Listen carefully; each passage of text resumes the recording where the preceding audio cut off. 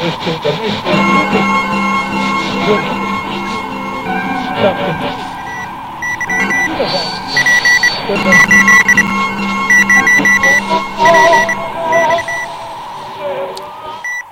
Invented World. 19th century infrastructure, like the Forth Bridge, needs constant maintenance to keep it up to date.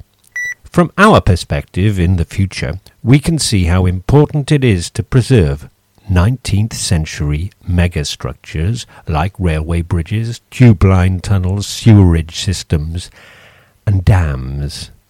However, the intellectual capital, the raw thoughts that the Victorians left behind, recorded by their poets in epic poems with similarly mind-boggling structures, need to be saved as well. If this work did not occur, it is likely that a great deal of epic poetry, which few people have time to read in the future, would end up beneath the mental equivalent of the Forth estuary. Seminal English poet John Keats created the abandoned 19th century megapoem Hyperion. Like the bridge, the poem has 3 books, which equate to the central supports over the Forth. The 4th book was never completed, meaning that the poem could not be put to use in a load-bearing capacity because it was dangerous and unstable. Earlier on in his career, Keats did complete a 4,000-line megapoem, Endymion, which still has its original structural supports, the all-important 4th book.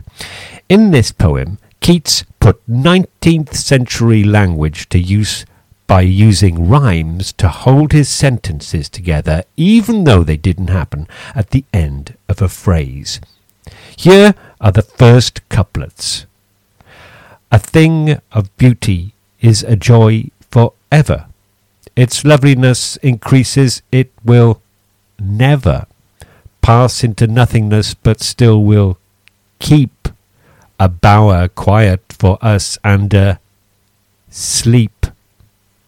By writing his sentences so that their full stops miss the supporting rhymes, Keats created an extendable verse form capable of covering huge distances, analogous to railway track. It is argued that this concept formed the basis of the approach to engineering adopted by leading railway engineers Isambard Kingdom Brunel and George Stephenson, and today is found in graphene.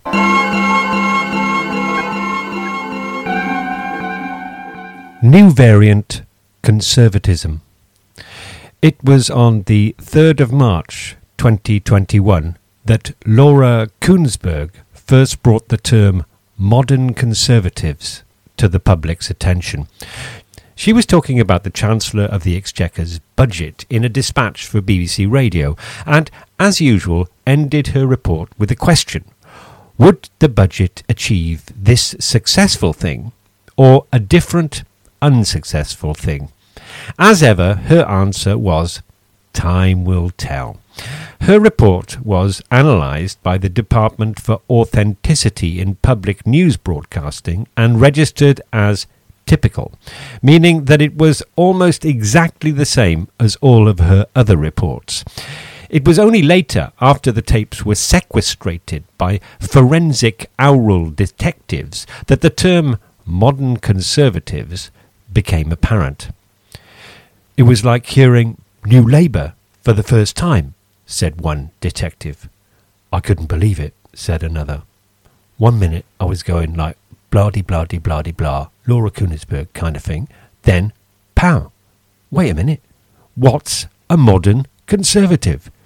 Does it make sense? Is it a thing? The team looked it up, and the best match their conceptual alignment algorithms could come up with was Harold Macmillan, an Etonian top hat wearer.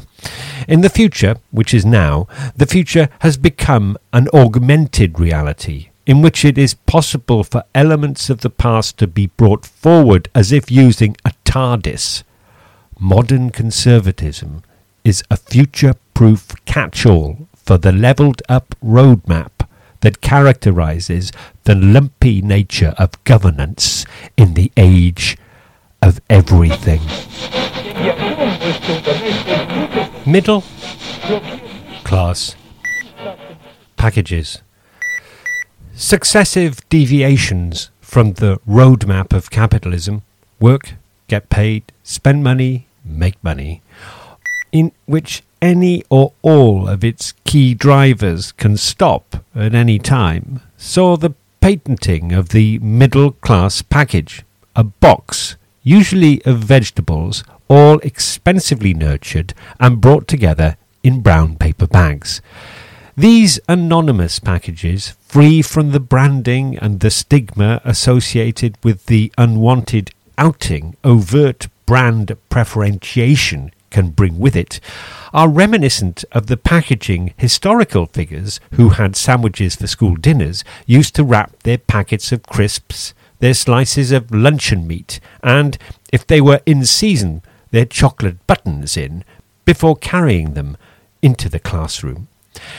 Now, in the future, middle-class packages are provided at great expense by shops that describe themselves as artisanal, organic, and plastic-free. During a lockdown, a chemical spill, or simply a breakdown in social order, middle-class packages containing hand-picked organic olives, wild rice, quinoa, and vegan blocks can be flown in by helicopter using desiccated wood chip fuel to any middle-class area where morale is slipping.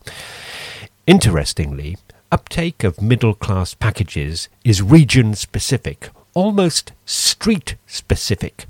Jesmond in Newcastle consumes 3 times the number of middle-class packages preferred in neighbouring zones. York, Britain's biggest middle-class package consumer, is often awash with brown paper after a flood or a military takeover. As one moves up the social scale, citizens who are well off enough to afford personal horses tend not to enjoy specifically middle-class food, preferring sweet pickled onions instead of olives, crisps, and chocolate buttons.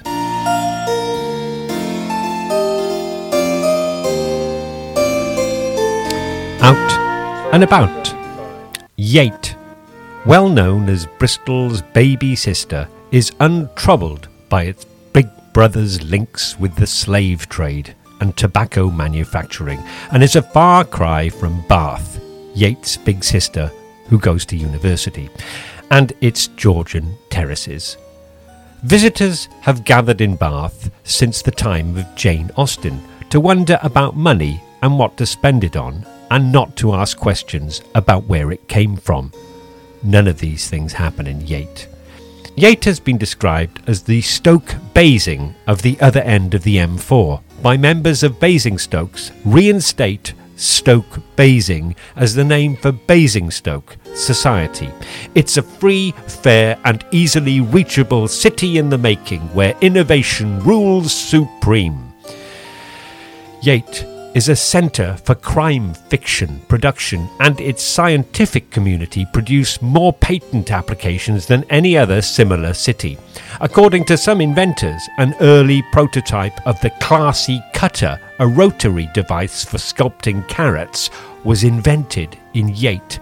Similarly, the hosepipe junction box and the defibrillator for central heating boilers were created at Yate. And although Yate is bounded by the M4 and M5 at the northern end of Bristol, it is actually in Gloucestershire, giving it yet more autonomy.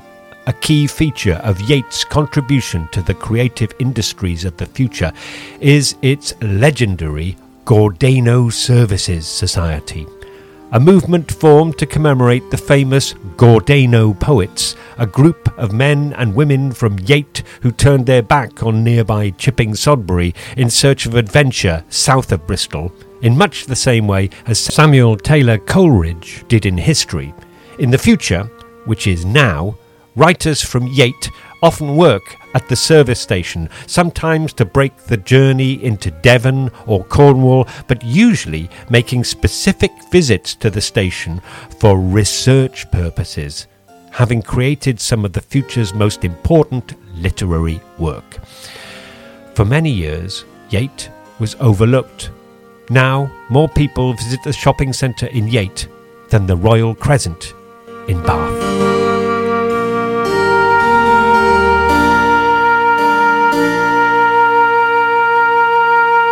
The new Volvo.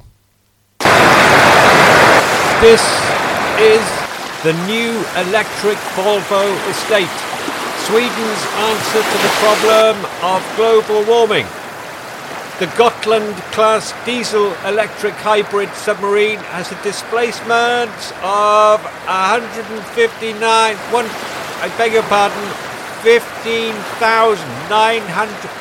1,599 tons when submerged.